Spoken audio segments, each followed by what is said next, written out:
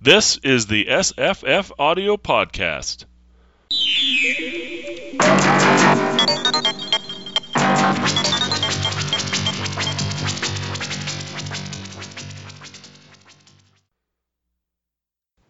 Hi, I'm Jesse.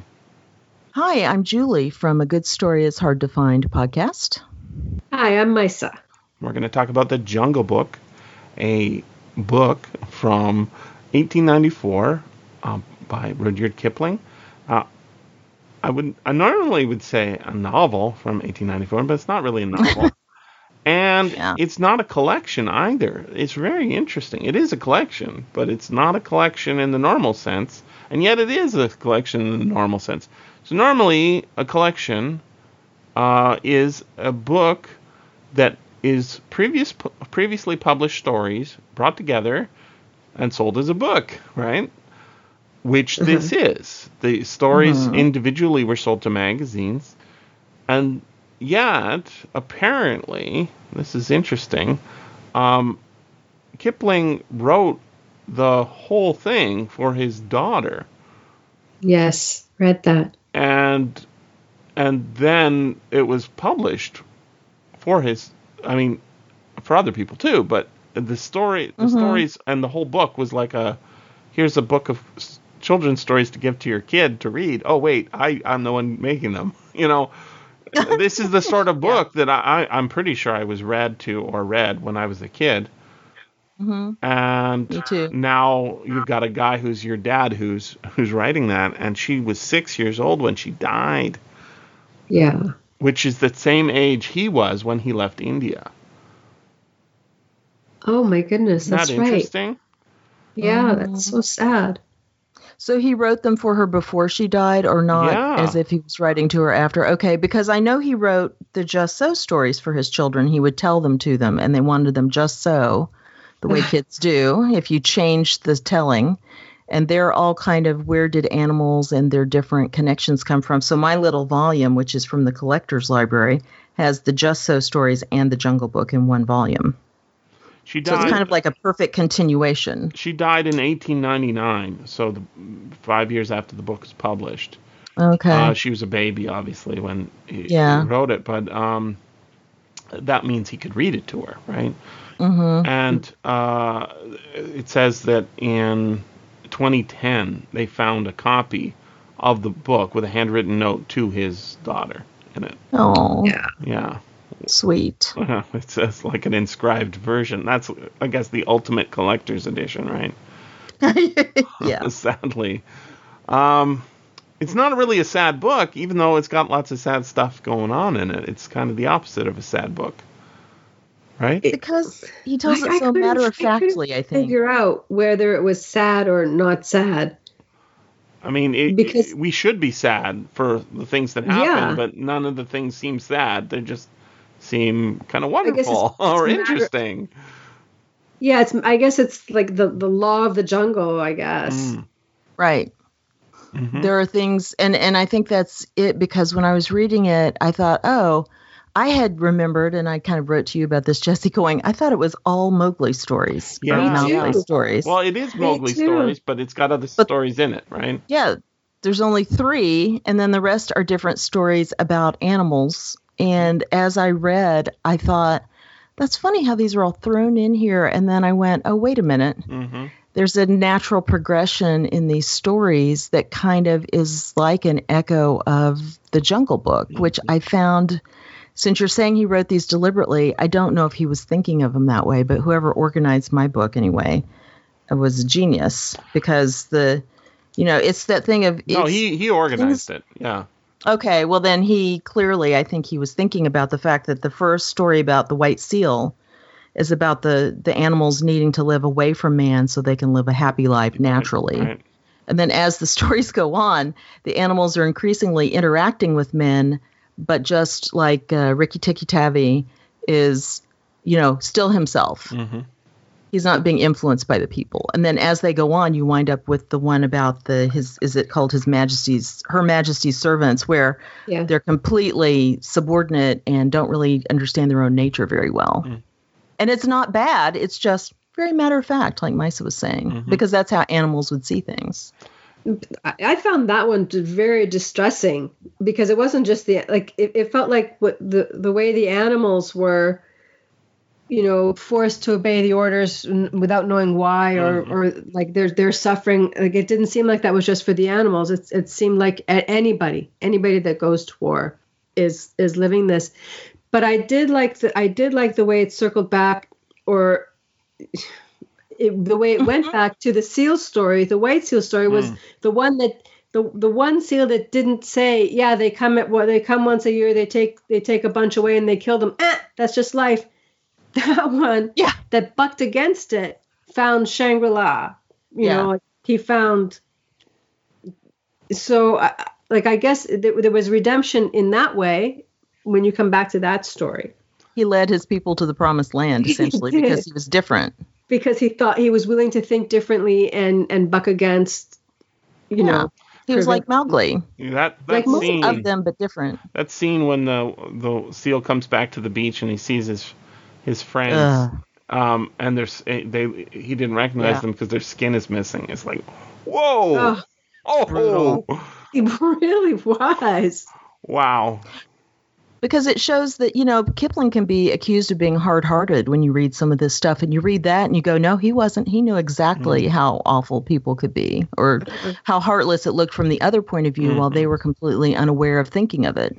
And thinking, the seal hunters, they wouldn't even think about it. In that last section, Her Majesty's servants, with all the working beasts of burden, right? That actually is it's interesting because that's the perspective that Kipling sympathized with when he was hanging out with the army guys, right? It was with the lower ranks, not the upper class, right? Not the officers. He's from the officer class naturally, given that his father's important, blah, blah, blah. But he's hanging out with the simple working guys and how they see it. And, talking about whose master is steady in battle and not knowing what they're there for, but it's pretty interesting. And Jesse's not very quick with these themes in the book that people are always going for. But I'm reading the Wikipedia entry. Yep, I see. Yeah, those are the themes: is obedience and finding your place in society and that sort of responsibility, and the fact that this book is kind of a template for the Baden-Powell Scouts on how right action should look, and sort of interaction with nature as a system rather than all these animals are for us to eat, right? Yes, they are for us to eat, but we have certain responsibilities towards them. And in the troop, apparently one of the titles in Scouts, I didn't join the Scouts, but I know a little bit about them, is and it says in here, one of the titles is taken from, informal scout leader is taken from the book. I can't remember which one it is now. But actually, really? This is just an exemplar of how many tendrils this book has grown into even our modern day society. It's hard to, I guess we were talking about this with Kim as well, right? How influential the book is, not just with Heinlein, but with with there was a movie in the 80s, and it's sort of it's a very iconic thing to point to for a certain period of time of India, and even with The Great Game, it shows up in more recent books. I'm thinking Tim Powers' book, right? What's that book? You guys weren't on that podcast, I don't think. Well, maybe you were. What was the Tim Powers book we did? Oh, Scott and I did that one. Yeah, ourselves. That's right. That's what it was. Well, you guys did it too. Oh gosh, Declare. White Stranger. Declare. That's the name of it.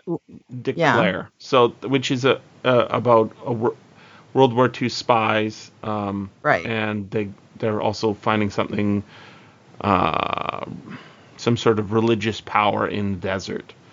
after the war. And Kim's The Great Game is going on in the background of that, and Right. just the novel Kim is going on in the background of that. So here's a really shocking one for me. For years, I've been going to this website called Hathi Trust. And it never occurred to me why it was called that. I just assumed there was some family named the Hathis who left a lot of money to, some foundation and decided that digital library, book scan, it's basically where all Google books that got scanned go. It's all the libraries from the universities. So if you want to look up any really old book. That's really cool. Really? Yeah. So it's hathitrust.org. And that's spelled Hathi trust.org. And I use it all the time. Unfortunately, like the elephant, you mean? Yes. Yeah. And their symbol is the elephant. But it never occurred to me where the name, I just assumed it was a family name, like some family left a foundation. Right. It's not. It's from this book. Well, now, that's really, really cool. Isn't that weird? But it's a really important place to find text. Like, if I'm not getting them from the unofficial scanners, who I think are doing, if there is a God, a God's work on this planet. Just say yes, they're doing God's work. I mean, is there anything more valuable than preserving the ephemera of 19th and 20th century magazines? I don't think so. I think that's the greatest thing you could ever do. Hence why I do it all day long, right? And so this is, if you're a scholar and you have access to the university like Eric Rabkin does, he can get behind the paywall of Hathi Trust to get things really well. Me, I have to do a page at a time, or I had one of my friends program a scraper, which is a program that goes in and pulls out automatically all the pages that you want. And then I found out there was another person who had done the same thing, because it's such a good resource, but it's all hidden, or if it's not hidden, it's just hard to access because, big systems, they don't really operate for human beings. They operate for other institutions. But it's so valuable, this resource. And now it's like, wow, of course, elephants never forget. Right. Yeah. And they're wise. Yeah. Now, that made me think of another book that is not mentioned on the Wikipedia entry and is so obviously incredibly inspired by The Jungle Book that you cannot not remember it as well. So, there is an audiobook company, which I really like. There's a couple of audiobook companies I really like, and there's a couple, or one major one that I think is doing a lot of good stuff and also is terribly evil. But the one that I really like, one of the ones that I really like is called Tantor. Oh yeah. Tantor Audio or Tantor Media. You guys know where its name came from? No. I bet you do. Well, probably. Tantor, book somewhere? Tantor is the elephant. Tantor is the elephant from Tarzan of the Apes. Oh. Okay. Now, each of the characters in Tarzan of the Apes, all of the different animals in the jungle, all have names. And they all have names in the same way as the animals in this jungle have names. They're supposed to be what people call them, right? So the Hathi comes from the Indian word for elephant, right? And Baloo is Indian word for bear, right? And all the different animal names in this book come from a real guy's experience in India and also his knowledge of the country. After he went back there when he was 16, right? He goes from 0 to 6 in India, and then he goes away for 10 years, comes back for another 6 years or so, and relearns all the things that he learned, including, the names for all the jungle animals. Yeah, because he spends a lot of time hanging out with what other people call lowlifes. Right. And lesser down people, because he was interested in all of it. And you notice that the class stuff shows up in the book, too, when Mowgli goes to town. Oh, yeah. He's hanging out with the wrong people. He's doing the labors of the people who shouldn't be laboring with. Edgar Rice Burroughs obviously, so very obviously, read the Jungle Book and said, wow, that'd make a good story. Which he totally did. Tarzan is Mowgli's story, but in Africa, and when he grows up, right? He doesn't just remain a child. It has the fostering, but not by wolves. In this case, it's by apes, hence Tarzan of the Apes. He gets his name from the jungle animals. He learns the language of all the animals of the jungle, and he learns not to be unlike Mowgli, who is adaptable and he fits in, but doesn't, crown himself king of the jungle exactly. But he has a series of lessons where he learns, right? And his body is damaged by his brothers, his society. He can do more labor than anybody else in the society. But the difference is when you read Tarzan, you're actually reading pure fantasy, because the guy who wrote Tarzan never went to Africa. He put a tiger in Africa. He doesn't know anything about Africa. And his relationship to the native peoples in Africa is not that of a colonizer who's sympathetic to the colony, but rather a guy who kind of, ignorantly says, of course we're better. I've never been there myself, but I know a white man can try. And this is not to say that you shouldn't read Tarzan, because you should. It's really good. But it is this is a fable set in a real place with a sort of a real vibe to it. And that is a fantasy about how, if you grow up in a jungle, you'll become the great man, a superhero, essentially. And that becomes even more obvious when you read any of the sequels. It goes more and more and more toward fantasy, which is the way Edgar Rice Burroughs thought anyway. He did John Carter of and Monks he's amazing. And all those he's an books, amazing writer, but he's not writing from experience. Right. And you have to remember the context of the times. And that's interesting. I had never made that connection. But you talking about the authors, both the different authors' experiences and what they brought to it, makes me understand why I enjoyed the first Tarzan a lot, but the other ones with decreasing enjoyment. And that's where he has more interaction with the native people or with, different adventures and things. And it just didn't hold my attention because there's not this sympathy and fellow feeling, maybe. No existential crisis. Yeah, he doesn't. You're right. He doesn't have an existential crisis. There's a terrible scene in the first Tarzan book where he first encounters native people who had hunted one of his kin, right, his mother. Right. Filled her full of arrows. She's dead. He wants revenge. So he goes into the village and he starts lynching using a lasso. He starts lynching all the warriors who got. And I never thought of that as lynching, but yes, it absolutely. is. I mean, that's what is happening. It's what's happening. And the thing is you can see it as a justified revenge in a certain sense, but think of the difference between that and the scene with the white seal, right? The seal, he's the king of the jungle, and Mowgli is no king. He doesn't want to be king. He wouldn't even think of being king, right? He wants. There is no such thing as a king. They know it. That's right. And he has lessons to learn from all the animals of the forest, right? The snakes like this, and Rikki Tikki Tavi is not anything like Tarzan. So he's taking that sort of amazing idea, and the other thing is Kipling says of his own book, I don't know where everything came from, but I'm probably drawing from other stories, not just stories that I was told, but other stories are like this. And of course, fables are much older than this, just stories with talking animals, but it's very impressive, this book. It makes a huge splash, right? And the ripples from it are reaching us today. When I typed in this morning the Jungle Book and hoping to get the Wikipedia entry for it, I did, but I got it for the movie.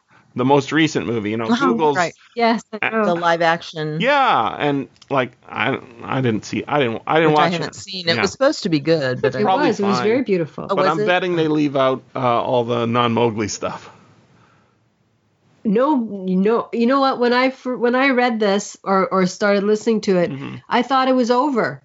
And I was like, why is this thing continuing? What's going on? I didn't even understand what was happening. Mm-hmm. Well, because the other stories aren't told as a continuous, with a continuous character who we can follow. That's right. And that's why I was so surprised. But when you say Jungle Book, like I think most people don't. I didn't know that there was anything other than Mowgli. And that's why it's a book, right? It's not. And the thing is half the stories aren't even in the jungle, right? No, they're not.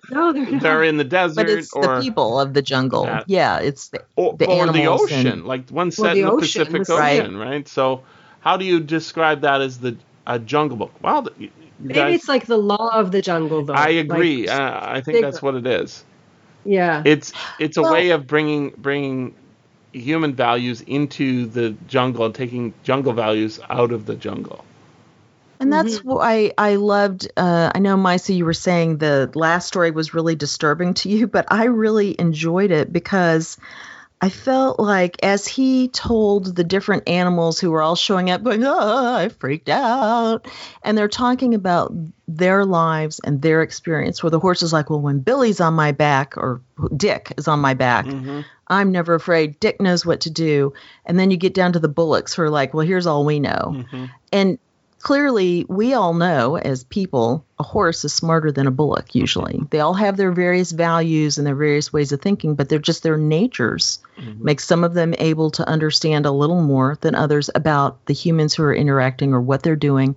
And so I loved his insight into thinking just the fantasy of how would they interact with each other and what they're talking about. Yeah. And then the whole idea of him bringing it around to showing the Emir of Afghanistan. Here's what the British do. They're putting it on display. It's a big show to kind of bring this guy into line. And he says, now, said he, which is the Emir, or the Central Asian chief who's in charge of Afghanistan, in what manner was this wonderful thing done? And the officer answered, there was an order and they obeyed. But are the beasts as wise as the men, said the chief? They obey as the animals do. Mule, horse, elephant, or bullock, he obeys his driver, and the driver his sergeant, and the sergeant his lieutenant, and the lieutenant his captain, and it goes on and on and on. It says, his general who obeys the viceroy, who's the servant of the empress, thus is it done.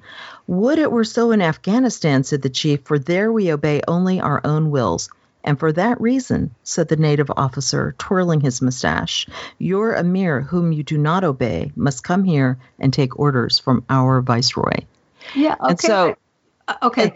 So what I was going to say is, it's really interesting to me seeing that and thinking about, as I've mentioned to you guys privately, our family has recently been sucked into the Bollywood movie experience, and it's just so amazing to look at a completely different culture through their movies, which has the layer we can understand and the layer we know we're missing, right? And one of the things is one of the best movies that when we met some Indian people recently and we're talking about movies, I mentioned Lagan, Lagaan. It's a 4-hour movie. It is astounding. And they all just melted into little puddles and went, it's the best movie ever made.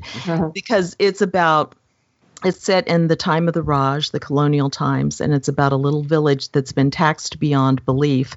And they fight back, and the way that they're going to be able to win not having taxes is if they can win a cricket match against the supercilious jerk who's running the local, colonials or the local military. And so in the telling of this story, they wound up with you completely sympathize, if you're American anyway, with, or if you're a human being really, with the way this jerk is acting and with the desire of the little guy to get out from under.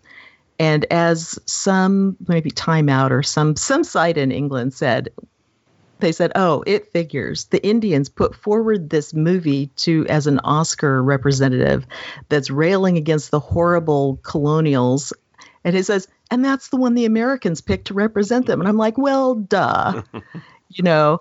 But it's a movie that shows you very much like this story. Here's how the British were able to conquer the Indians, and until the Indians all come together, because they were all these little kingdoms, they can't do anything. They can't be effective.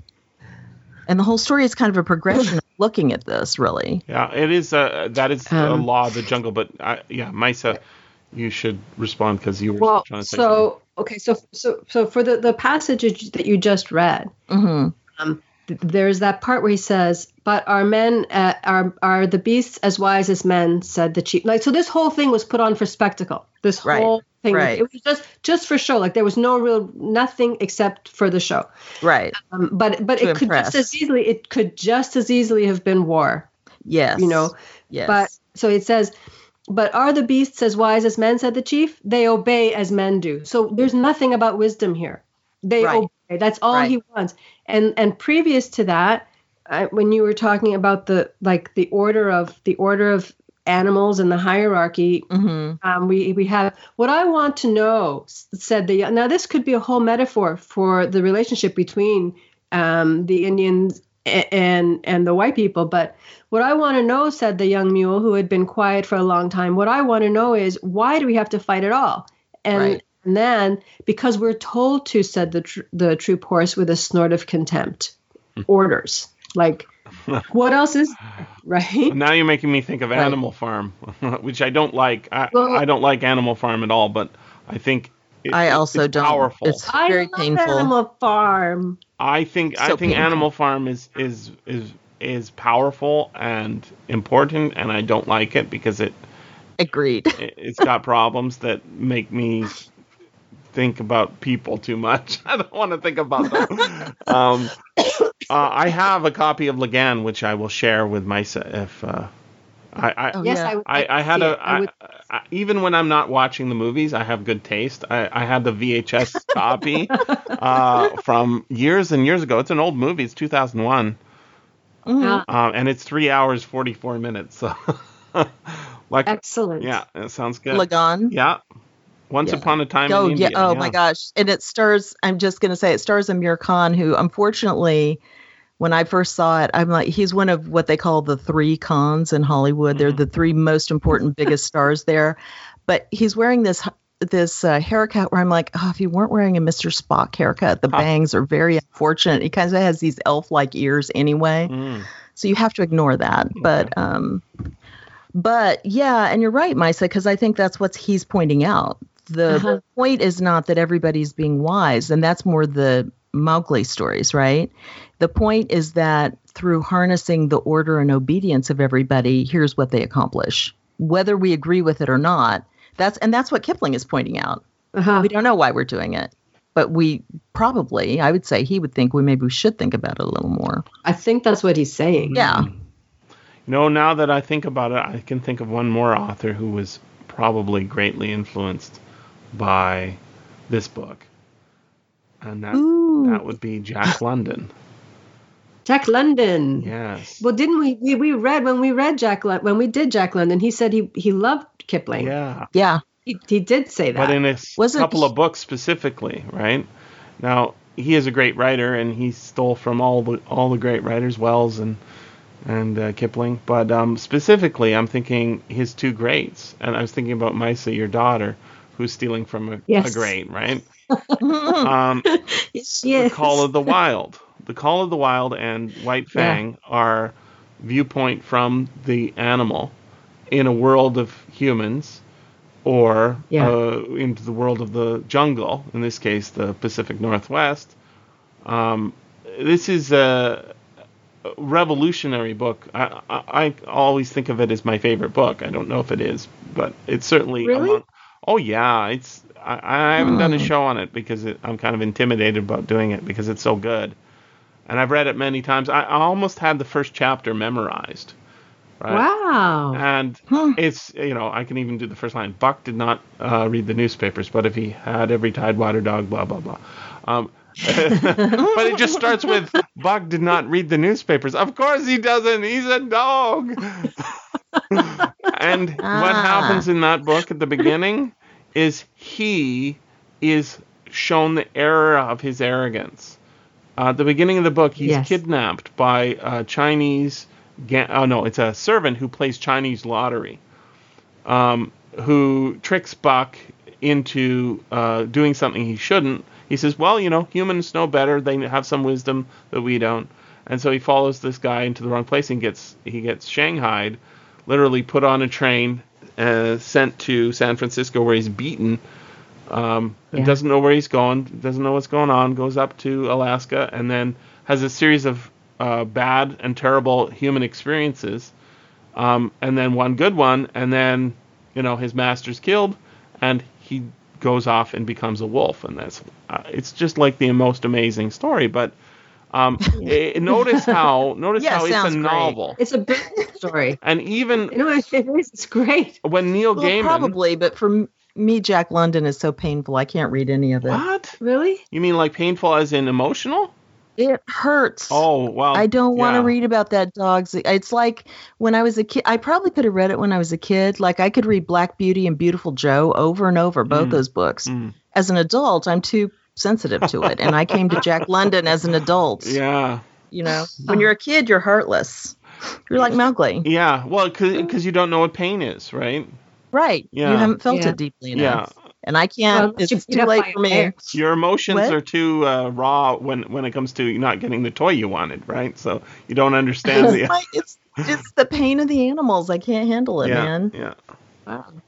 Well. Anyway, continue. I'm sorry. I was just thinking, that's a novel, and all the other adaptations, really, or inspirations from this book are not a series of short stories.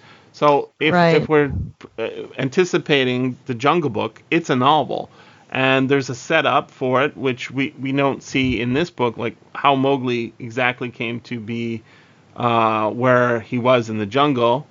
We don't actually get to see. However, I think we sort of get a hint as to who he might be later on. We think so. Right?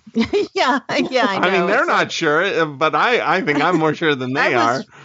I was reading it, realizing that later, by the end, my picture of him in my head was my picture of Kim. Yeah. They're the same, aren't they? Because it's essentially the same character. It's just in a very different setting. It is very much.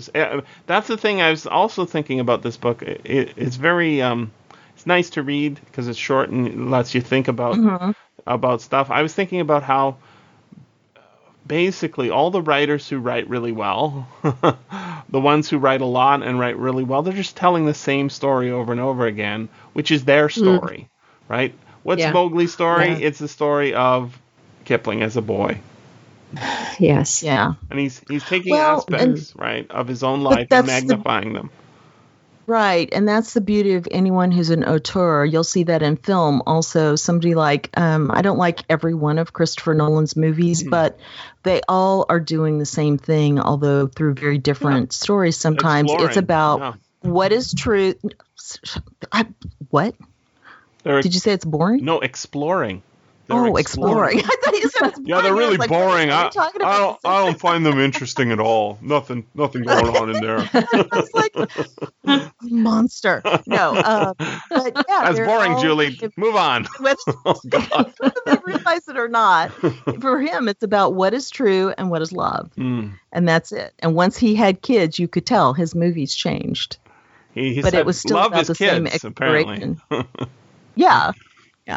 But and so with Kipling, it's kind of interesting to look at all these stories and also the Just So stories, because he's got this innate sense of, I just love the way he can look at things from somebody else's point of view, but because he's telling it as himself, essentially, he's relating it to us so well. He's showing the irony between how it contrasts with our own experience. And here we are, look how many years later, still experiencing it, because he caught that humanity. Yeah. There's such a deep love of humanity in here. Like the mother wolf loves more than her own cubs.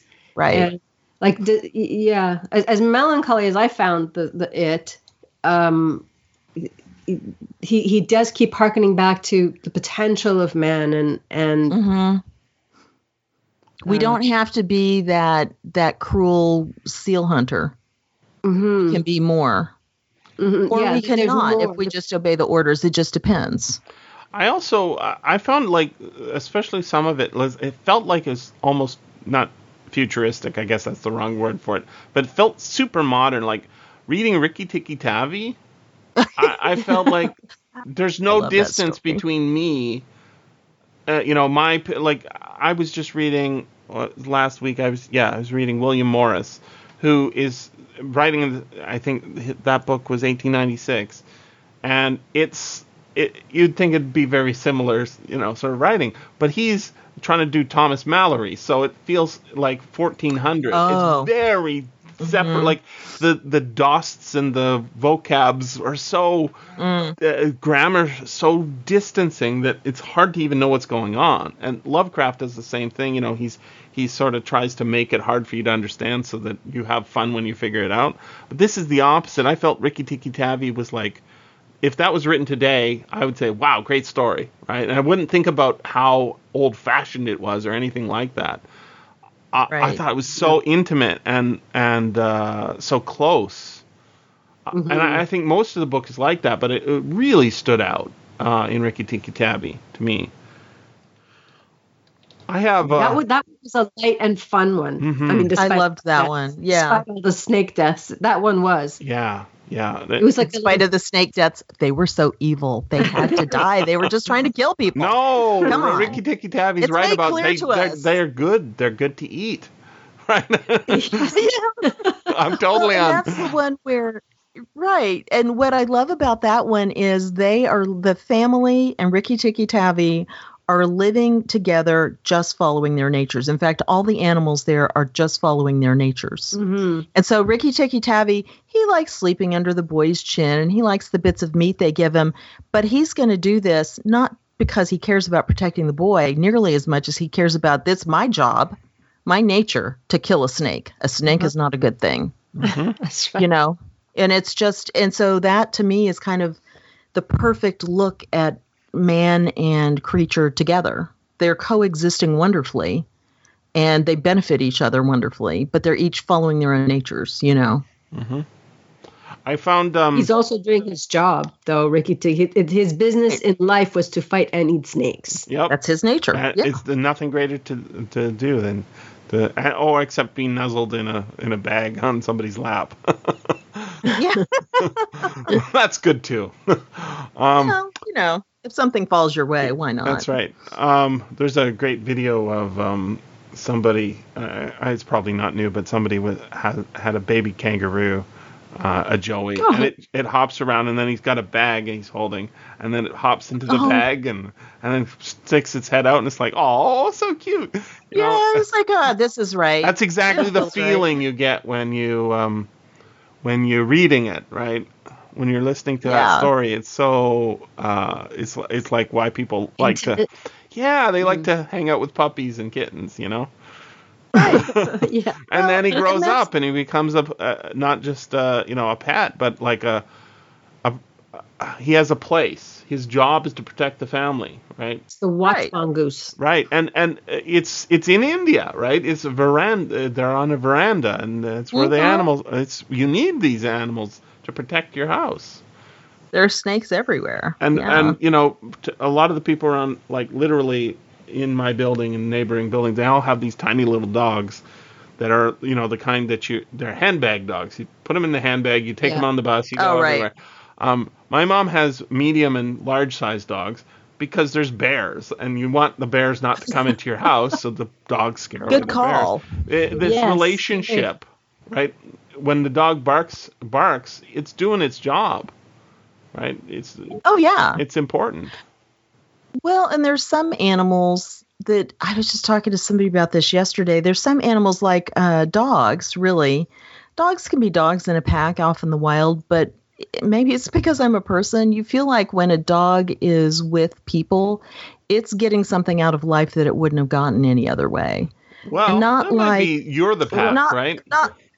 Well, yeah, exactly. But they're getting, and they're getting food and everything, but they're getting a different kind of love that, I don't know, that working dogs, of course, were bred to work, but they don't. Have you read that dogs domesticated people rather than the other way around?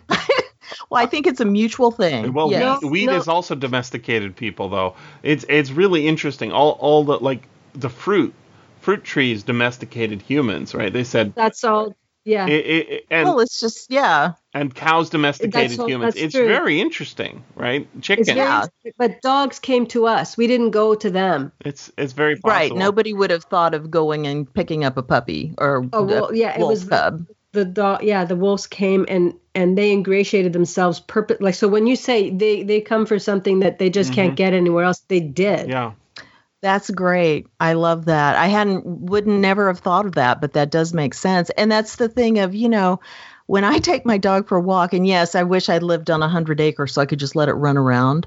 But that dog, well, I mean, once you understand, and now that they've done more research and they're like, here's how dogs communicate, here's how they think more, so you can be on their level also. Mm-hmm. And the fact that they speak with their eyes. So my dog will actually, like a squirrel will run across the street and up the tree, and he looks at me like, did you see that? And he looks at the tree and he looks back at me, and I'm like, oh, right, we'll go over to the tree. Yeah. And it's that thing of, did you see it?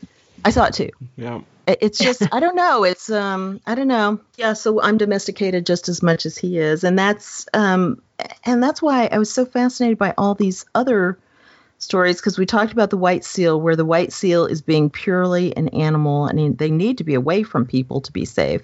Rikki Tikki Tavi, they're coexisting. Mm-hmm. They can all get along without each other. Well, the people maybe not as much, but they don't need each other for sheer existence. Tumai of the elephants, that was a nice story too. Mm-hmm. Right. The elephant, the where they danced, that was really really lovely. Because he's down there. The elephant is Kalanag, I guess is how you'd say his name. He is thoroughly comfortable with his role with the humans, even though it's not what he would be in the wild. So much so that he'll help domesticate the young elephants. But he also, and the other elephants who break away, they're like, but we have this, which is ours. They go up and they do the dance. And then they all go back to where they belong. They're like, we're fine with that. Yeah. So it's kind of a mutual coexistence there. And then you get down to Her Majesty's servants, which is complete domestication and the level of understanding they do or don't have. And so it was just really interesting to me to see how he gradually was bringing it all closer to the world that at that time would have been really common. Everybody would have had horses and cows and so forth. When I read Tumai of the elephants, like my thought at the end of it was, we are witness to the majesty of animals. Like that little boy was witness to the majesty of animals, and then the next story was called Her Majesty's Servants, which was an interesting kind of flip. Yeah. There's a movie version of Tumai of the Elephants from 1937. There is? Yeah, it's called Elephant Boy, and apparently it's quite good. Really? Yeah, so it's separating it out from, when they do the Jungle Book, there's no Tumai of the Elephants, there's no Rikki Tikki Tavi, right. There's no The White Seal. So that one, I didn't go watch any of the movie adaptations of the cartoon. I heard a little bit of the radio drama, which was okay. It was all right, but it's deviation. Yeah. It's interesting too, because there's distancing happening in the way Kipling tells it, where it's trying to make it more intimate there, and I don't know. I like the way Kipling does things. He writes good. I have a couple other things that are really interesting that, like I made the connection between Tantor and I didn't know about Tantor until I read the Edgar Rice Burroughs' Tarzan. And then I'm like, oh yeah, Tantor, I get it. And then I saw the Hathi one. Hold on. There is another strain. There's a couple of stories. The most famous one was turned into a movie called Cat People. You know this movie? It's a 1942 horror movie. Scott and I just talked about a week or two ago. What? Yeah, we just had an episode come out on it because oh my God. Because I love that movie so much, so we talked about it. So you go listen to that on Good Story. I want to now, yeah. So I don't know if you know this, but it's based on a story written by Val Lewton, the guy who made the movie, producer of the movie. Do I know this? Okay. How about this? What's the name of the story? Not having looked it up since then, I don't remember. Let me tell you. It's called The Bagheera. And... Oh, like Bagheera. Exactly. Bagheera, because it's a lady. It's the female of the Black Panther, right? The panther that shows up in this book. And that's not the only time. That story came out in 1930, which is perfectly in line with thinking, somebody reads the Jungle Book and says, that's interesting, because Val Lewton isn't, he's not from India. He's Russian. Moved to the United States, wrote this story. When he was young. And then 12 years later became a movie producer and adapted his own story for it. It appeared in Weird Tales, by the way. It's public domain. Because RKO was having problems with everything, and they said, okay, here's how much money you can have for each one you do, and we're going to give you the titles. You can't choose those. Right. So they gave him one called The Cat People, and he went, oh, holy crap, what am I going to do? And went, well, I have this story. Maybe we could do something with this. So adapted it. Nice. That's crazy. Really? Oh, yeah. So you have, The Body Snatchers was easy I discovered him because somebody had reviewed a movie called I Walked with a Zombie and said it's basically Jane Eyre and zombies in the Caribbean. And if you guys haven't seen it, so I went and got it, and it happened to be double DVD'd with The Body Snatchers, which was an amazing version. They added something. Oh, it's not Invasion of the Body Snatchers. Of Robert Louis Stevenson. Right. It's got Boris Karloff and another famous one like that. Anyway, and they're both playing straight parts. I mean, villainous, but not monsters. So you should watch it. It's really good. And so then we went, well, what else has this guy done? And we found The Cat People, and that was the one. And then I'll stop. That saved RKO, who had lost $1 zillion doing Citizen Kane the year before. Wow. And this one made so much money. They were having to push their other movies back because so many people went to see it. Wow. The Cat People. Yeah. Wow. Done with the history. So the Bagheera, I want to point out, it is on, it's Canadian public domain, so people can read the story that inspired the Cat People movie, which I have yet to see. I want to do a show on it, but now I'm going to have to listen to your show first. There's also another Weird Tales from 1935 story called the Black Bagheera, which is kind of redundant because it's this one's by Bassett Morgan, he's got a great name. Bassett Morgan's 19-page story.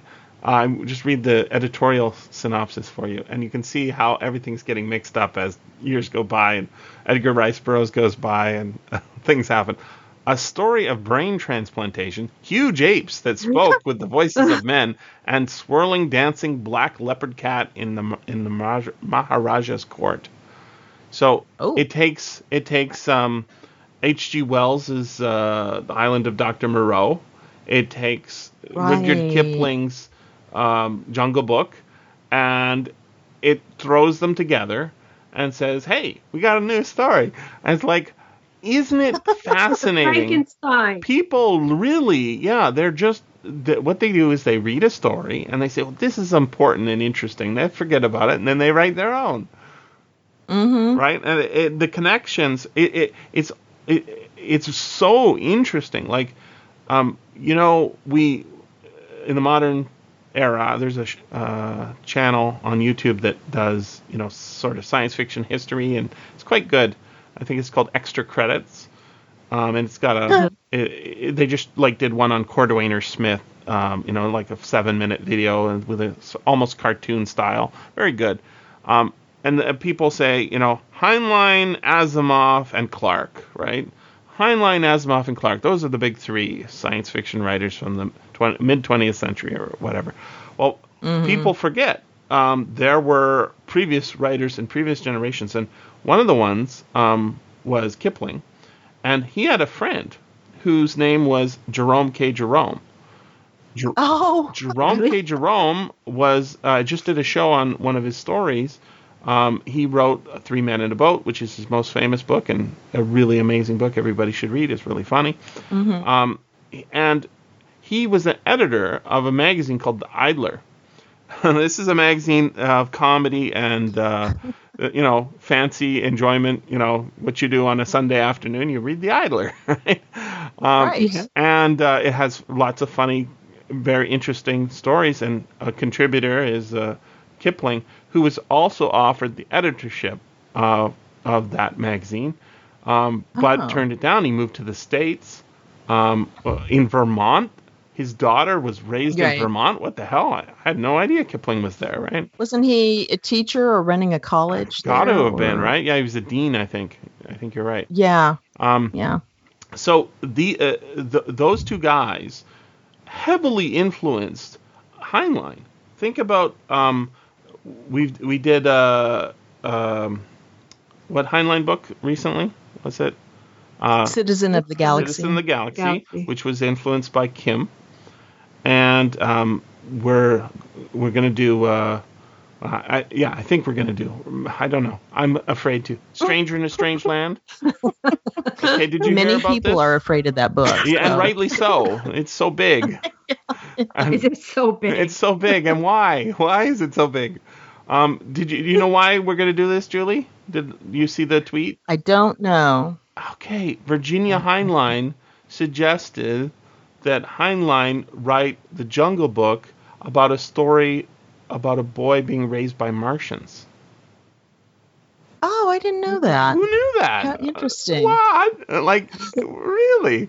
So he's influenced by these two writers who came before him, and of course Wells, right? And he puts he puts his own spin on it, becomes a big deal, and then time goes by, and then somebody reads a Heinlein book like Charles Stross reads Friday, and says, well, that was a weird book, and I like a lot of things going on in it, but it's problematic in this way, and this is what I'm going to do with it.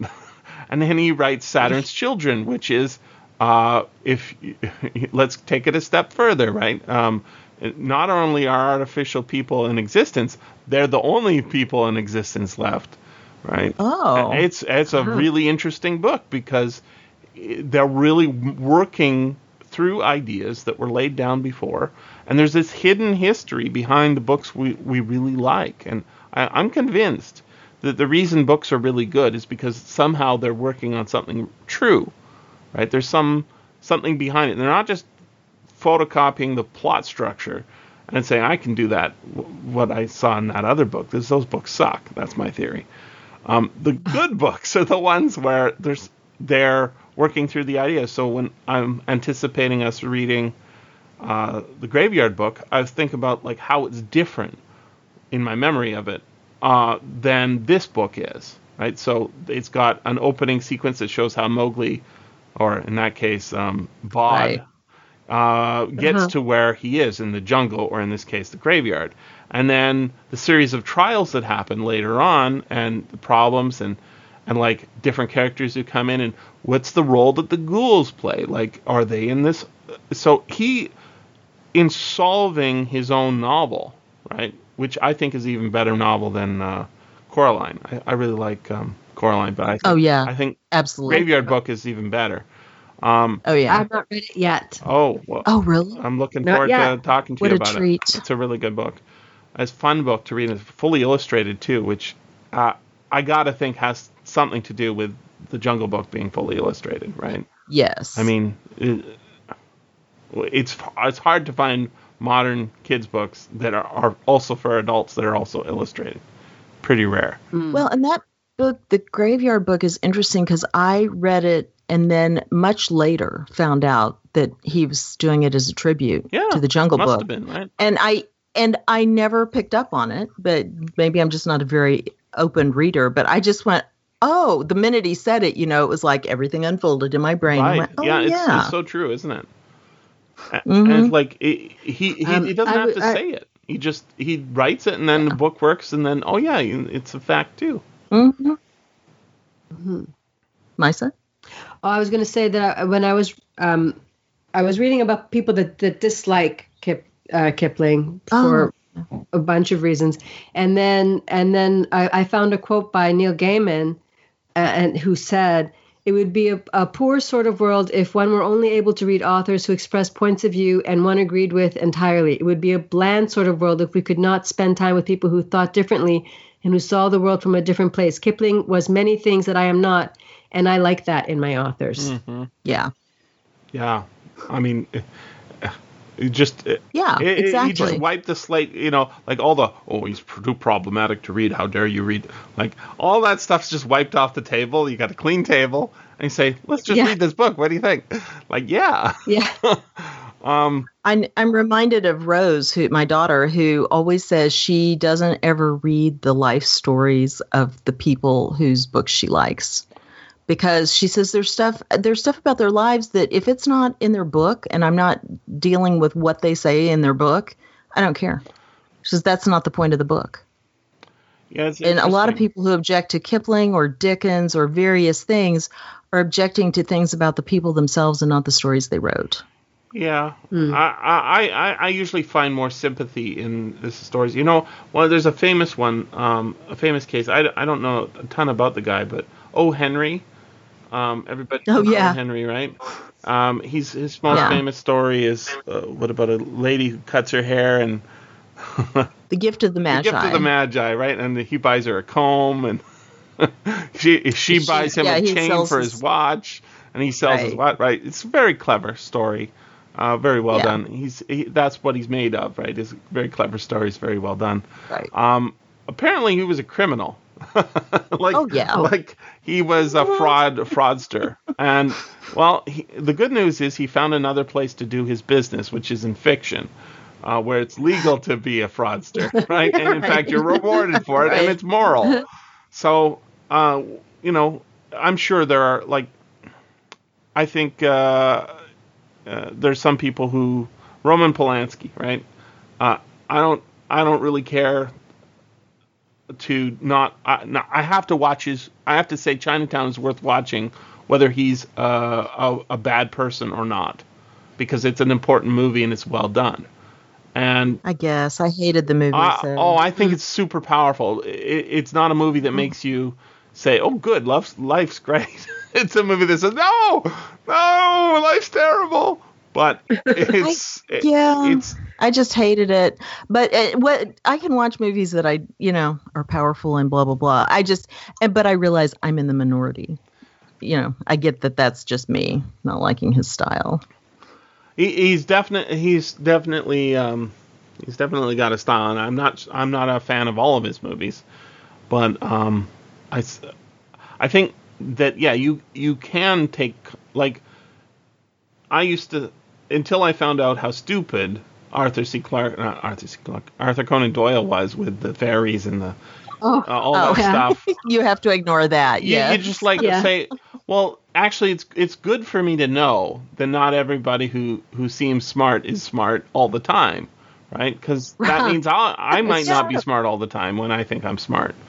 So it's a way of showing your, to be modest about your claims of being a super genius. Because you're going to make a mistake. You're going to make a mistake like this brilliant guy did. And foolishly, exactly, year after year, foolishly doubling down on ridiculous things.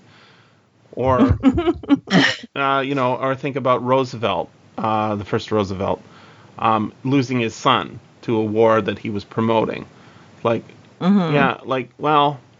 You feel real bad now, don't you? And he's just like, yeah, I do feel real bad now. Yeah.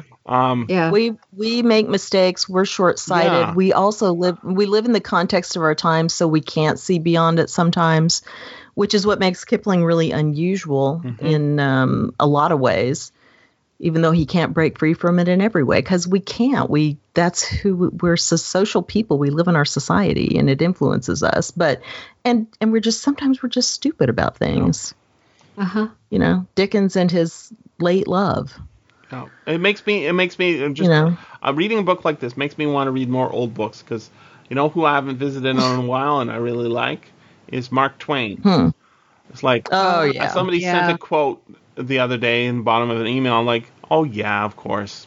It's like he got everything right basically back then. It's like and he was a fool too. He kept investing in things that were bad for his finances, but you could see why he was doing it, because he's fascinated by this stuff and hopeful, and then when he loses all that money, he's got a witty phrase to go along about how stupid I am. Right? Exactly. It humanizes them. Totally. Humanizes everyone. Totally. And that's what we like them, right? Right. Well, that's also part of a troubling trend these days, which is that as soon as someone is discovered to have a problem, that becomes more important than anything else. Yeah. And it's like nobody's taking the whole person or the whole situation or the whole whatever into context. Mm-hmm. And I hope this trend will pass soon. I don't know. Now, I don't know. If I discover one thing about you I don't like, Maisa, does that mean I should never talk to you again about books? I mean, that's the kind of thing that I'm just thinking about how the world is under such a big magnifying glass that's so contained and confined, and it's hard to see a big picture because we're living so much in the moment to moment to moment. Don't live like, Can we step back the way we are right now? It's impossible to see a whole life because we're focused on the minutia. Mm-hmm. Exactly. Well, and I think that's the thing where Jesse and I before were talking, and you, of course, were in the conversation, but about, people being thin-skinned these days and people taking offense at things that like 10 years ago, people would have kind of gone, oh, what a jerk, and blown it off and not worried about it, instead of turning around and attacking them publicly for it, meaning just like Facebook or Twitter, like you're saying, with the minutiae, and we are all too connected in that way. I'm not sure. I think a lot of that is just performative. It's like, I want attention. Yesterday I tweeted. That too. One of my students was saying, do you know who Logan Paul is? And I'm like, I think he's a YouTuber. And then I was thinking about why he's famous, and like, I'm pretty sure he's famous for nothing. He's like just famous for being a YouTuber, right? And then my student finished his thought about this guy. And he says he's boxing some other YouTuber on YouTube, and they're selling tickets. Like, these are, and so what I tweeted is, in the 1920s, the way these kinds of people got attention was they climbed up on the end of a flagpole and sat there. Yeah. Like, why are you doing that? Because I have no skills and I need attention. Now. And people give them attention. That's right. Then and now. But the thing is they become famous. There are some movie stars, or I don't know, reality TV stars who get their attention from like just needing attention and acting like a jerk or acting like a fool or inflating their body parts with various chemicals or, I don't know, implants or whatever. and it's like, how about write a good book and then I'll pay attention, because right now in anticipation of reading the Jungle Book, the Graveyard Book, I want to recommend both of you, if you haven't already, read a book. Unfortunately, I've already done a show on it, so I can't do a show on it again. But it's called Find and Private Place. It's by Peter S. Beagle. And Find a Private Place? A Fine and Private Place. Oh, A Fine. Okay. Mm-hmm. Now, it's from 1960. And it is about Mr. Rebeck, who lives in a graveyard. Mr. Rebeck is not dead. He's not a ghost. But he's sort of stuck in this graveyard. He's been in there since his wife died. And Peter S. Beagle wrote this book and another one, which is more famous, called The Last Unicorn, which I haven't read. It's super well written. Reminds me of the quality of, like Lawrence Block or Donald Westlake style writing. Although the tone is slightly different. It's set in New York. And it has talking animals, which is fun. Mm-hmm. And it also has a fact about it that's just a stunner. He wrote it when he was 19, and it feels like it was written by a man in his 50s. So put all that together, and you'll find it I think, the precursor and the connector between the Graveyard Book and between the Graveyard Book and the Jungle Book, because it's a man who lives in a graveyard, and there are ghosts in the graveyard.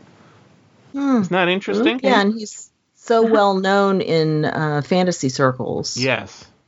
He's very well known, mostly for The Last Unicorn and the movie adaptation. And I know nothing about him other than I read this book. And it's a very good book. It's relatively short. I did a show on it with Juliana Kutzendorf from the Science Fiction Book Review podcast. And it took us a while to get to do it, so we had lots of time to prep, And I think it's a good show. And I also make the connection to Poe's The Raven, which is where I think Beagle is working from. He's working from The Raven and The Jungle Book a little bit.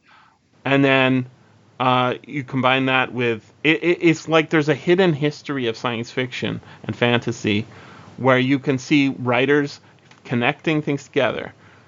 And then, 50 years goes by and they write a book. And then another 50 years goes by, somebody else writes another book. And so you can see these threads, like with all the Starship Troopers gets to become the Forever War, which becomes Ender's Game, which becomes John Scalzi's, whatever the one where he has the Old Man's War. That's right.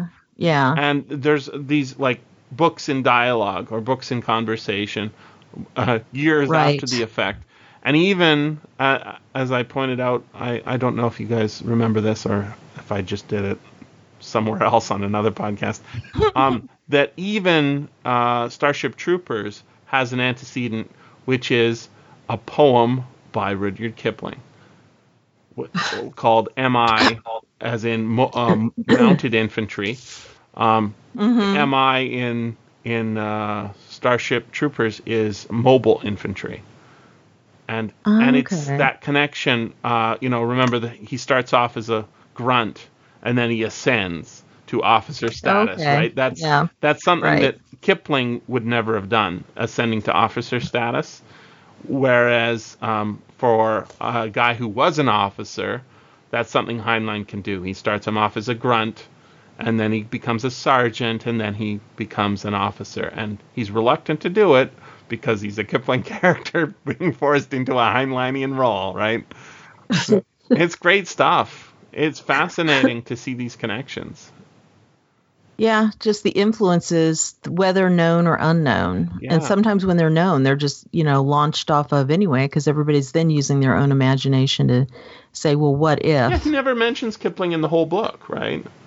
There's something also, though, when you said that was inspired by a Kipling poem, we didn't mention that between most of these stories or incorporated in them is poetry. Right. Yes. Either as song or just a commentary. Mm-hmm.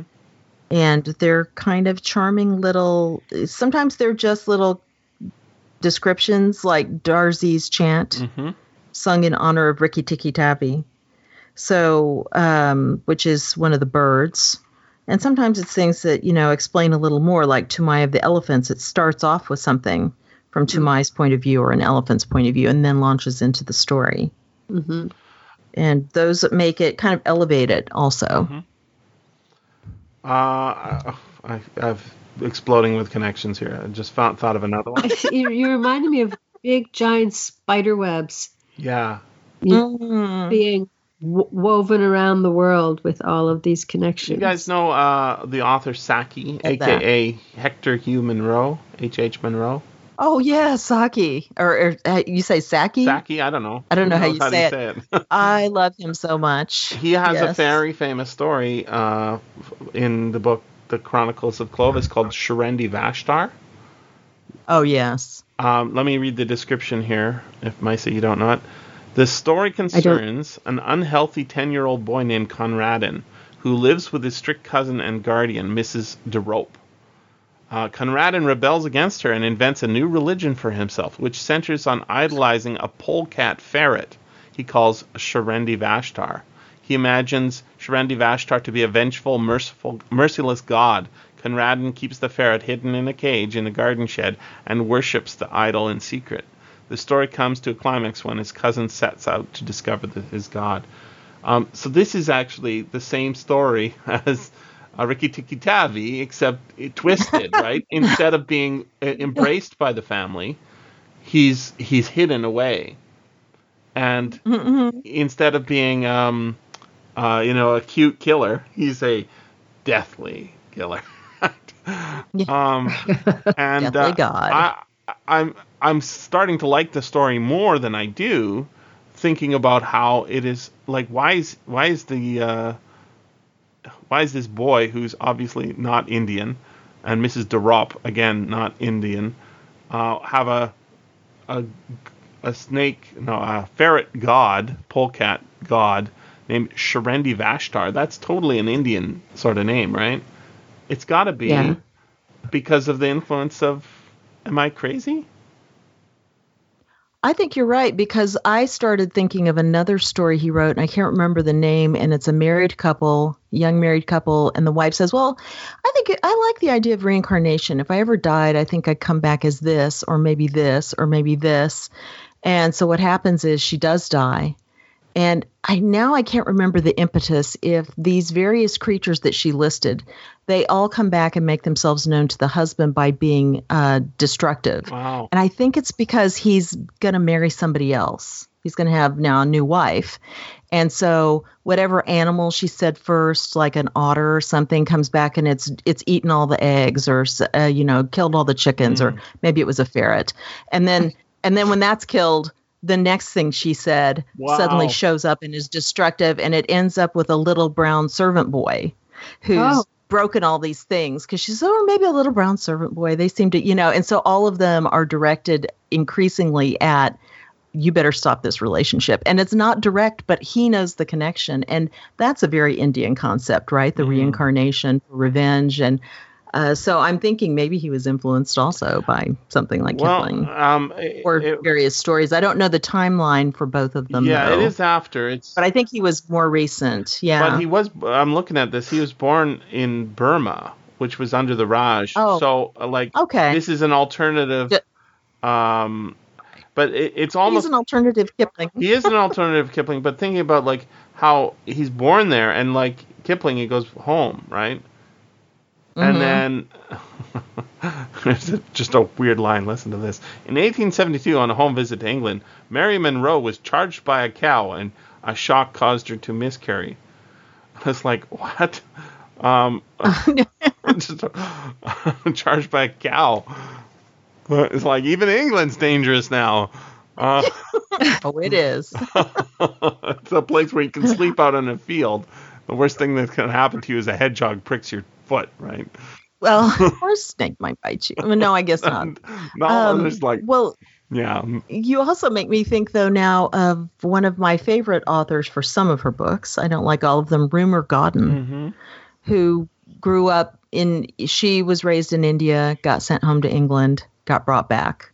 And she writes some of the most beautiful prose you'll ever read. And some of it is set there with, the interaction of regular people meaning from the British point of view, and then the Indian natives, who are generally not very highly regarded. And one of them I remember is about a young woman who essentially, from the point of view of the British people, she kind of goes native. She runs a ballerina school, and she does these various things that everybody starts looking down on because she's fraternizing with everybody.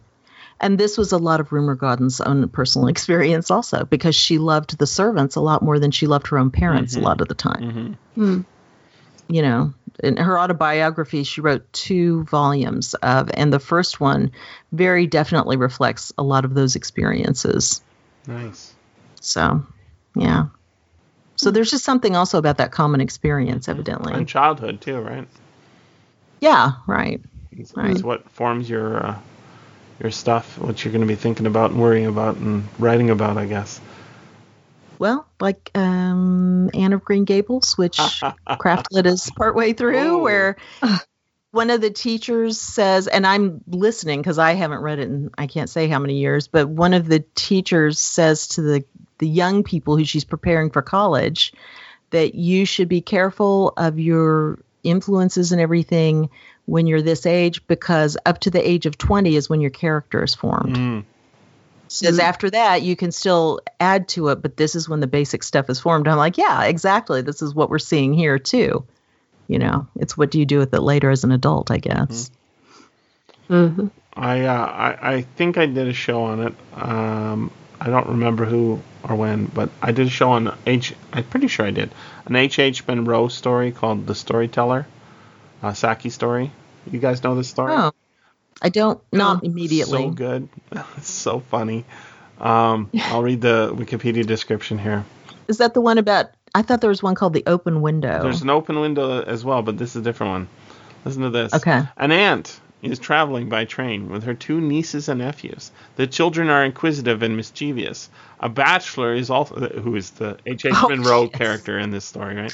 Bachelor is also traveling in the same compartment. The aunt starts telling a moralistic story, but is unable to satisfy the children's curiosity because she's a terrible storyteller.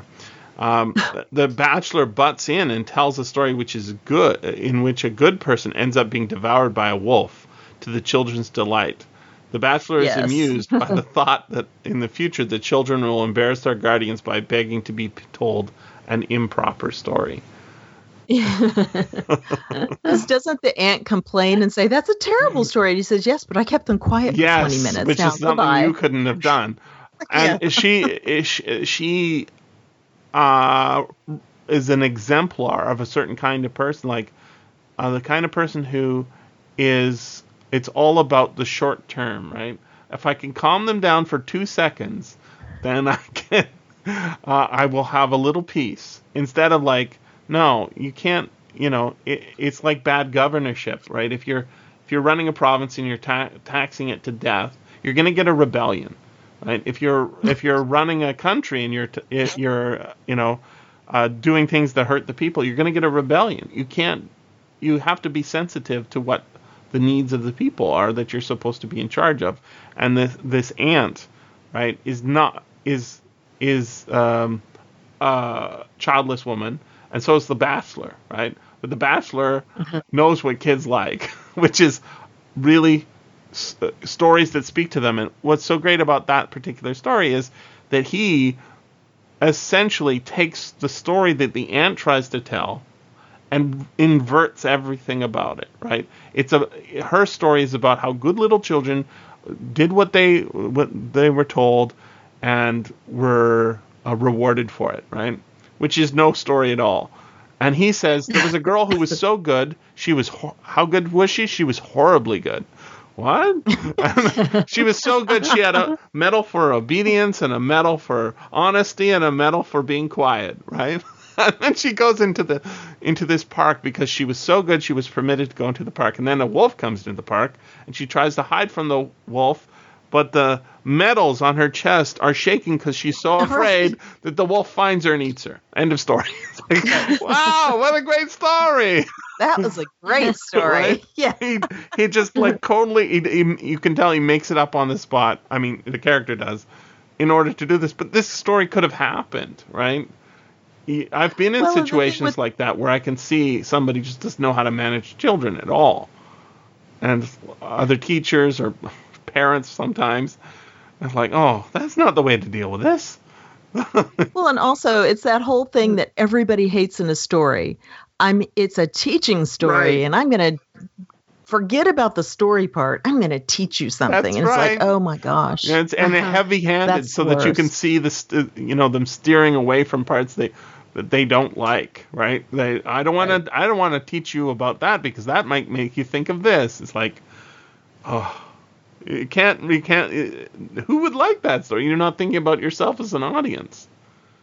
Yeah, exactly. Right. You only think about. They've forgotten what it's like to listen to a story. Yeah.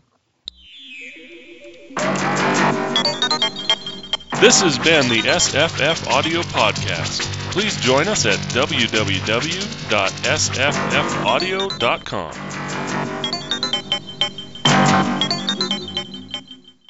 I had a dream that I got sick. Uh-huh. Now I'm worried I'm sick, but I don't. No, I think I am. You got through it in your dream. Yeah, so far, but that might be a premonition, It could be a premonition, or it could be the experience encapsulated, done. That'd be nice. Yeah. I'm going to take an apple right now to check, see if I can make the doctor away sort of thing happen. Let's see. Mm-hmm. Well done. I gotta go. Gotta go find an apple. Yeah, you do. I made a pot of chicken soup, like it was so big. I've been eating chicken soup for 3 days, and it's still going strong. Wow, that's tough. I hate being sick. I loved being sick when I was a kid and skip out on school, but those days are gone. Yeah. Now it just makes everything worse.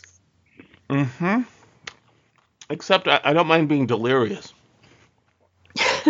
How often are you delirious? I can't say that I'm delirious ever. Never been delirious? I don't know. You mean like so feverish that you start having delusions? Mm-hmm. Yeah. No, I don't think so. It's only happened a few times, you know. Yeah. Just get a temperature going and like, wow, things are really weird. No, I haven't. It's something I will look forward to now. Well, I mean, it's not necessarily good. It's just it's interesting, I guess. Yes, and it takes you out of your sickness in a certain sense. You're high on your own brain or whatever. I'm looking for Julie, but I don't see her online yet. That doesn't mean she's not coming. She's usually not late. I certainly hope she shows up. Yeah. Oh, there she is. Good. Oh, I just have to find her on the other computer here. There she is. Add to group call.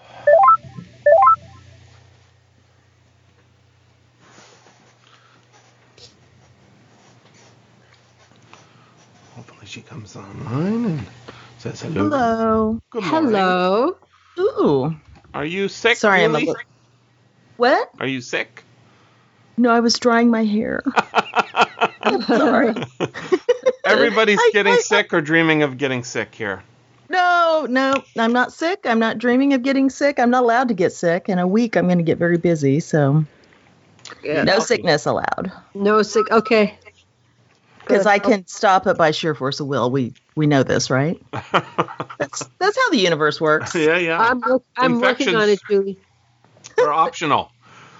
I've given a terrible challenge to the universe. It's all going to go. You have to be so careful what you say to the universe. Flaunt it in its face. I know. I'm surprisingly superstitious that way for somebody who claims to be a devout Catholic. So, you know, we're none of us perfect. Well, you know, you don't want to say anything nice about somebody's child, right?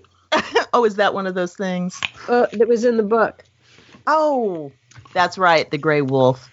Right. Save it for the podcast. No, I was going to say I've been reading, I've just gotten sucked into the ghost stories of E.F. Benson, which he wrote a surprising number of. Mm-hmm. And it sounded like something from one of those, so my head was in the right place. Right. I'm putting my phone to sleep. I am waking myself up. I know, that's why I was going, I have till 10 o'clock. You guys are, on different time zones and all. And I'm just going, no problem. And I always wind up with 10 minutes to go going, eat breakfast, get ready. So. All right. I'm going to finish chewing my apple. And then. He's keeping the illness at bay with an apple. That's science. That's proverbial science. And such a healthy breakfast. Yeah, an apple a day. It's from my mom's tree, so it tastes better than regular apple. Oh, yeah, nice. It does. What apple is it? It's I want to say, and it's not Golden Delicious. It's one of those ones where they marketed the name really well, and it's like, that's really good, and then I forgot what it's called. I took pictures. Is it a yellow apple? It's red with yellow stripes or something. Oh, that sounds like Golden Delicious. It's not Golden Delicious. It's like that kind of name, where it's like they're made up names, but they're really good tasting apples. Mm-hmm. And you're lucky. Yeah. So many apples taste like shit now. Oh, that's true, right? Just for to be able to send them across country and stuff. Honeycrisp. They've lost their taste, but you got one right off a tree that tastes amazing. Yeah, they're called Honeycrisp. I just looked them up in my own tweets. Oh, right. Yeah. Those are some that tasted great until the copyright ran, or whatever, trademark, or whatever ran out, and then everybody could grow them. And I live near this amazing grocery store that has always like at least 14 kinds of apples. Mm-hmm. Really? And yeah, they showed up before you could get them anywhere else. They were getting them from New Zealand or wherever they came from. And because jazz apples, the same thing happened. Mm-hmm. And after however many years, suddenly they're like from Chile, from the U.S. I'm like, oh, damn it. Now they've ruined them. And sure enough, they're not as good as they were. Yeah. Well, they're pretty good from the tree. No, that's... They're so good that when you go to peel off the sticker, you find there's no sticker that says organic, because it's so fucking organic. It's right out. It doesn't even have a sticker on it. Like literally, I went to pick one up and I'm like, "Where's the sticker?" Oh, right. Oh my gosh, I still remember when they put those stickers on the first time. And I'm like, "What is wrong with people?" And here we are. At least it's a minimal packaging, like I can handle a sticker on a banana, but like I really like Anaheim peppers. They're like a kind of semi-sweet, hot pepper. Oh, huh? And there's only one store I can buy them at. They don't come on a styrofoam tray.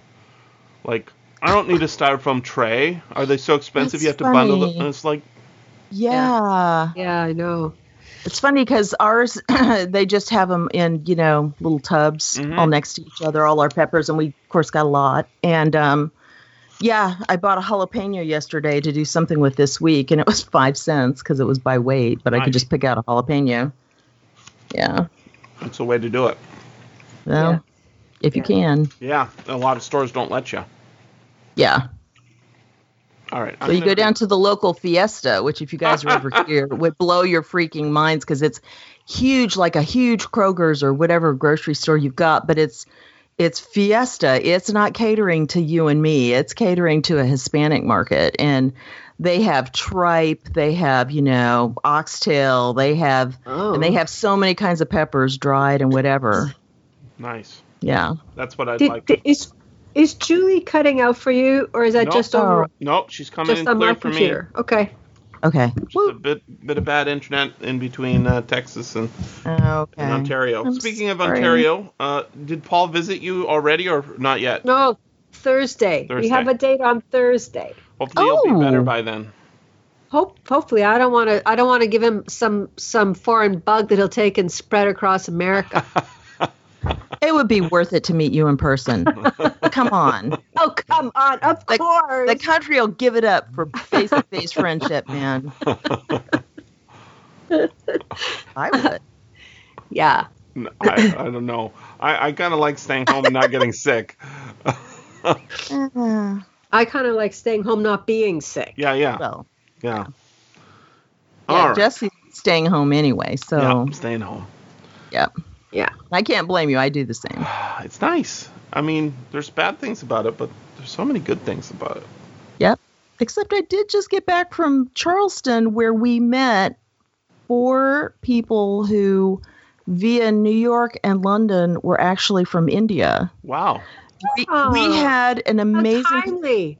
Well, yeah. Well, and I was just thinking, oh my gosh, and we didn't really talk about much for this, except they're like, finally our history is getting rewritten, and I'll save it for the podcast. But the thing is that we talked about Bollywood movies. Mm-hmm. I love Bollywood. And and we have gotten down the Bollywood rabbit hole. So we've been watching all these movies. And I was like, you guys, I can't believe how much we're learning about your culture just via movies. Because when we were watching, I said, we never knew that you and Pakistan are like the U.S. and the USSR used to be. And they're like, oh, Pakistan. And I said, and they suddenly started spewing out all these movie recommendations. And I said, yeah, when we saw Ekta Tiger, and they went, never have we known Americans who've seen the movies you've seen. It was very gratifying. So nice. I need you to know that you both are clicking in and out. So I'm missing bits of sentences. Well, why don't we have you hang up and I'll call you back. That sometimes clears the problems. Okay, I have a feeling it's my computer because when I did a Skype test call, it did the same thing to me too. Oh, it sounds like your internet then. You got any way to check and see if there's any background stuff going on? You got a Mac or a PC? I have a Mac. What kind of background stuff could there possibly be? Millions of things, but presumably like there could be a download happening, like some update or something. Or if you're uploading, but that you'd probably I'll go up. I'll click out here. Mm-hmm. I'll go upstairs and shut down the other computer. Yeah. And okay, good idea. Yep. Okay. Yep. And ping us one. Yeah, that'll work. So how's Julie? Good. Like I said, we went to Charleston. We went to Muscle Shoals, so we got in all our swamper kind of music history. That was for Tom. Although after the documentary, it was also for me. And plus, I found out I'm there and I'm like looking around and he's got, okay, we have to go to the Alabama Rock and Roll Music Hall of Fame and we have to go there. Like, wow. Okay. And well, yeah, it's, not that big. But anyway, and I'm looking at the little map and I'm like, Helen Keller was born here? Wow. And he goes, oh, yeah. And I'm like, oh, yeah? Are you kidding me? You missed the most important part. I know. So we went to her house and saw the pump and the little cottage. And, wow. Yeah. Wow. To me, I was like, holy crap. I know. Yeah. Wow.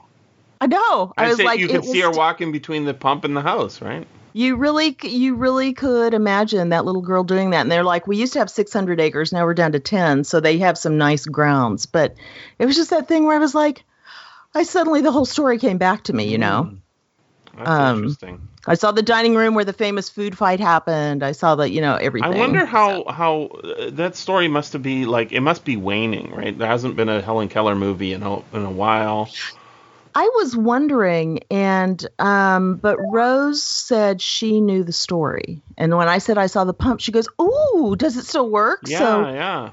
At least she's 28, so at least that story has gone that far. But yeah, I wonder if she got dropped out for something longer. I mean, it's so out of the popular, like, people don't reference Helen Keller anymore, Yeah, and when you think of what she did, and you're probably more familiar because I had forgotten or never knew that she actually decided she would teach herself how to speak. Mm-hmm.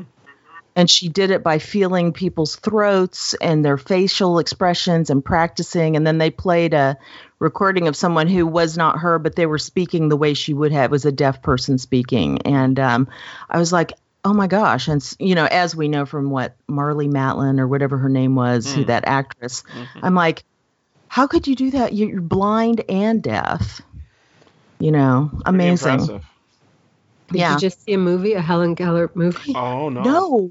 I went on vacation and we stopped at Muscle Shoals because it's a music place and my husband was interested. And I'm looking at the little map going, Helen Keller was born here. And he went, oh, yeah. And I went, oh, yeah. Guess where we're going today? So I saw the pump and the cottage and that's everything. Cool. Yeah, that's what I thought. So anyway, I was so impressed because we also went to W.C. Handy, who is the father of the blues, his little log cabin that he was born in, and a reconstruction of it, and heard a whole history of him. And I never knew about him until my husband was talking about him. For him, this guy was like Helen Keller in a way, and deservedly so. He was a blind deaf musician? No. Well, he was born in like the late 1800s, black in Muscle Shoals, Alabama, so the end of nowhere, to a father who was like a Baptist minister or some sort of minister who was like the guitar is the devil's instrument. And so he had to sneak off with a teacher who went, you have extraordinary talent, who taught him Liszt and Haydn and Chopin and all this stuff to give him a musical grounding. And then the things he had to go through to become who he was. And he wound up becoming a music publisher because he went blind from a fall when he was 70. So he lived was to be blind. 91. Yeah, well, eventually. But he went through all the horrible hardships of anybody who's a musician and black in a terrible time period and all this stuff. And then, and from nothing, from no background, and then overcame that, learned Braille, all this stuff, went on music publishing. And so he facilitated the careers of some amazing people because of that. And so it was like the bookend to Helen Keller. And then, because if you guys have never seen the Muscle Shoals documentary, No, I you haven't. should. It's redemptively. It's a great music story for people, well, at least my age, who, the 60s and 70s and music in this little place beyond the end of nowhere, where suddenly the Rolling Stones went there and recorded. Wow. Not Ella Fitzgerald, Etta James and Aretha Franklin got her start there, that kind of thing. And but the story of the guy who started it is surprisingly inspirational, and the end has a very redemptive ending. And so it's more than a regular documentary. Nice. And that's why we went there. But anyway, so that one place, and the fact that we were, and then I'll stop, listening to The Boys in the Boat, which my husband hadn't read, and his wonderful, wonderful audiobook. Those 4 stories, I spent the whole vacation thinking about the effort and strength of will that's required to overcome things and how it builds character. And that's what we're lacking a lot these days because our life is too easy in many ways. Yes.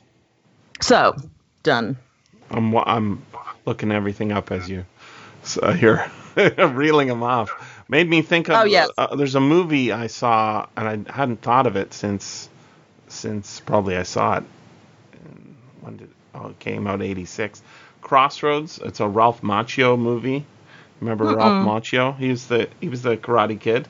He's the Karate Kid. Yeah. Yeah. So it says a coming of age musical drama inspired by the legend of blues musician Robert Johnson. Stars Ralph Macchio, and he's like he gets it's kind of like a magic guitar. Okay, I was going to say, because he's not black or but it's got black guys in it, right? So the black guy serves as his muse. People, I just noted somebody is saying there's comparisons to the Karate Kid. Who's the Mr. Miyagi? Oh, Pat Morita, right? Pat Sakura or Pat Morita. Okay. So Pat Morita plays the karate master, right. And in the Crossroads, there's a equally old wise black man who serves as the guitar master, I guess. And then there's a legend of how the devil meets at the crossroads, and you blah blah blah. I can't remember the movie that well, but what I do remember, it was a good movie. And then that made me think, YouTube's doing their own TV shows now? Oh, What, they're producing their own TV shows? Yeah, there's a bunch out. And one of them is really weird. It's a remake, not a remake. It's a sequel TV series to The Karate Kid with all the actors who are still alive. Really? Really? Yeah, it's called Cobra Kai. So it's really interesting because the bad guy, the bad teenager kid, is the main character, and the villain is Ralph Macchio.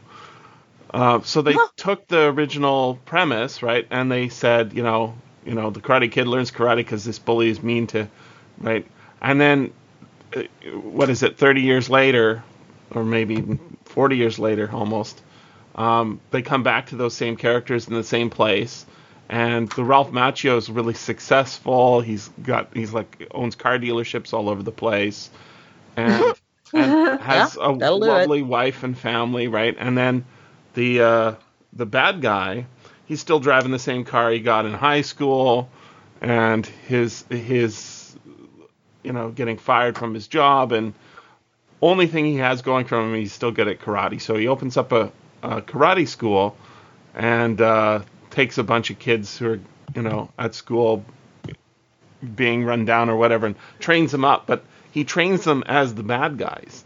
And so it's very interesting. It's Kick them when they're down. Yeah, well, like there's one kid, there's a really good scene, and I'm not sure it's the first episode, but I think the first episode's for free on YouTube, where there's a kid with a hair lip. He's had surgery to have his palate fixed or whatever.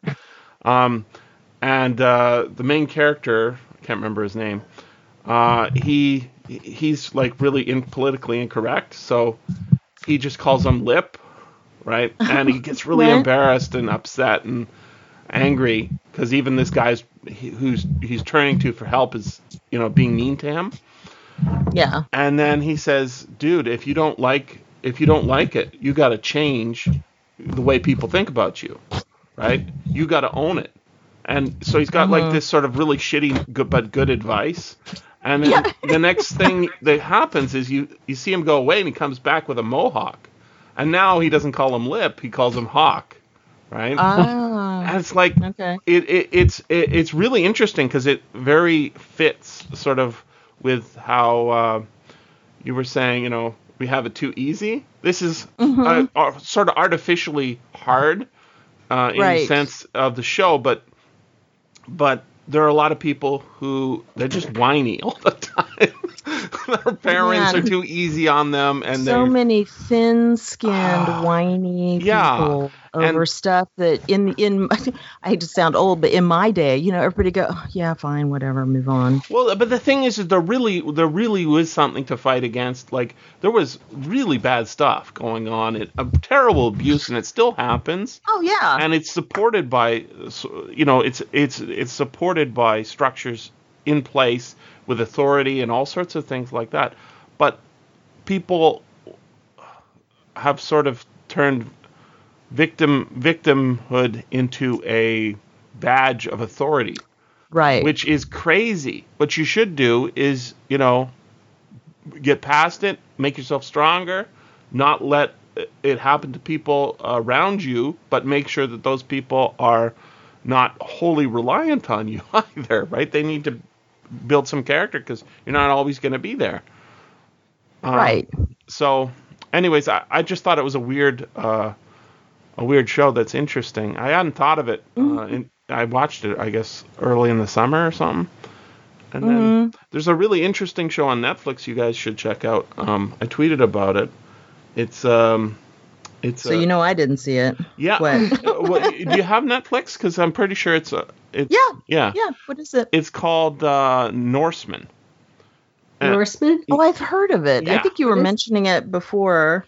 Well, I only started watching it like 2 weeks ago or so, I think. Okay, then there was something else that someone was talking about. Well, there's a show called Vikings, which is... maybe that was it. Yeah, so this is kind of a parody of Vikings. It's not a parody, but it feels like a parody when I first started watching it. I didn't know anything about it. I just started watching. Didn't know how long it was or whatever. And I'm like, okay, there's some guys in a boat, right? And they're sort of paddling towards some fjord. And then one of the guys in the back of the boat says, now when we get there, you're going to expect this and that, right? And then realize that the people he's talking to are like tied up. They're slaves, right? Right. And the Norsemen who are bringing them in from England or wherever they've stolen them from, they seem really nice until they're totally mean, right? Right. And so every character on the show except for one is like just such an asshole, crazy person, or idiot, but also you don't care because it's so funny. The jokes are so based on weirdness of the Viking lifestyle. So there's a scene early on. We'll have to try it. Yeah, there's a scene early on in that same first episode where you don't see the context, but you see all these old people hiking up the side of a mountain, right? There's like 6 old men and one younger slave. Except you don't even find out he's a slave. And he says, okay. He says to the old men, he says, okay, who would like to go first? And by the way, this show is filmed in Norwegian and English simultaneously, and they just, do 2 versions of the show. Okay. Cool. So he gets to the top and says, who would like to go first? And nobody volunteers. And he says, you, Olaf, you're the oldest. Why don't you go first? And he says, well, I don't really want to go, but I'm feeling a little bit of peer pressure here. And so he runs towards the side of the cliff, jumps off, and he says, "Du Valhalla!" as he falls, right? Yeah. And then they look down and they see his splattered corpse on the ground far below. And he says, "Who's next?" Yeah. and the rest of the guys are like, "I'm not sure I want to do this." Yeah. But it's very honorable. It's very, very honorable, says the slave. And he says, yes, but I don't want to do it. Do I have to do it? And he says, I'm a slave. I can't order you to do anything. And he says, oh, well, that's settled then. And he says, but if you want to do me a favor, says the slave, just don't come back to the village. Yeah, that's right. And then when the next scene is like, did they jump? Did they all do gone. it? Yeah. And it's like, this is a real thing from Viking culture, right? Like, to get rid of the elderly. Really? So, it's like, and everything that they do, like, that they're pulling from Viking culture, you'll see on the Viking show, and it's done straight up, where it's hard to watch and it's brutal and unbelievable. Here, it's exactly the same, except it's hilarious. Right. And because they're putting a modern twist on it. Well, yeah, it's very future. It's very self-conscious Monty in a sense. Python kind of. Yes. Right. Yes, that's exactly what it is. You're right. Yeah, it's like the bring out your dead. Well, I'm not quite dead yet. Yes, he's dead. Yes. He's dead. Yes. Well, do us a favor. Looks around, clunk. Thanks. Here you go. Yes. Oh, I didn't think of it. It is exactly Monty Python. Very nice. Yeah, Norseman? Norseman, yeah. Norseman. And it's also nice because it's short. It's only like 6 episodes, I think. They're half hour. There's 2 seasons. Oh, half hour. Okay. Yeah, very easy to watch and enjoy. It's We've been funny. looking for something that's a half hour.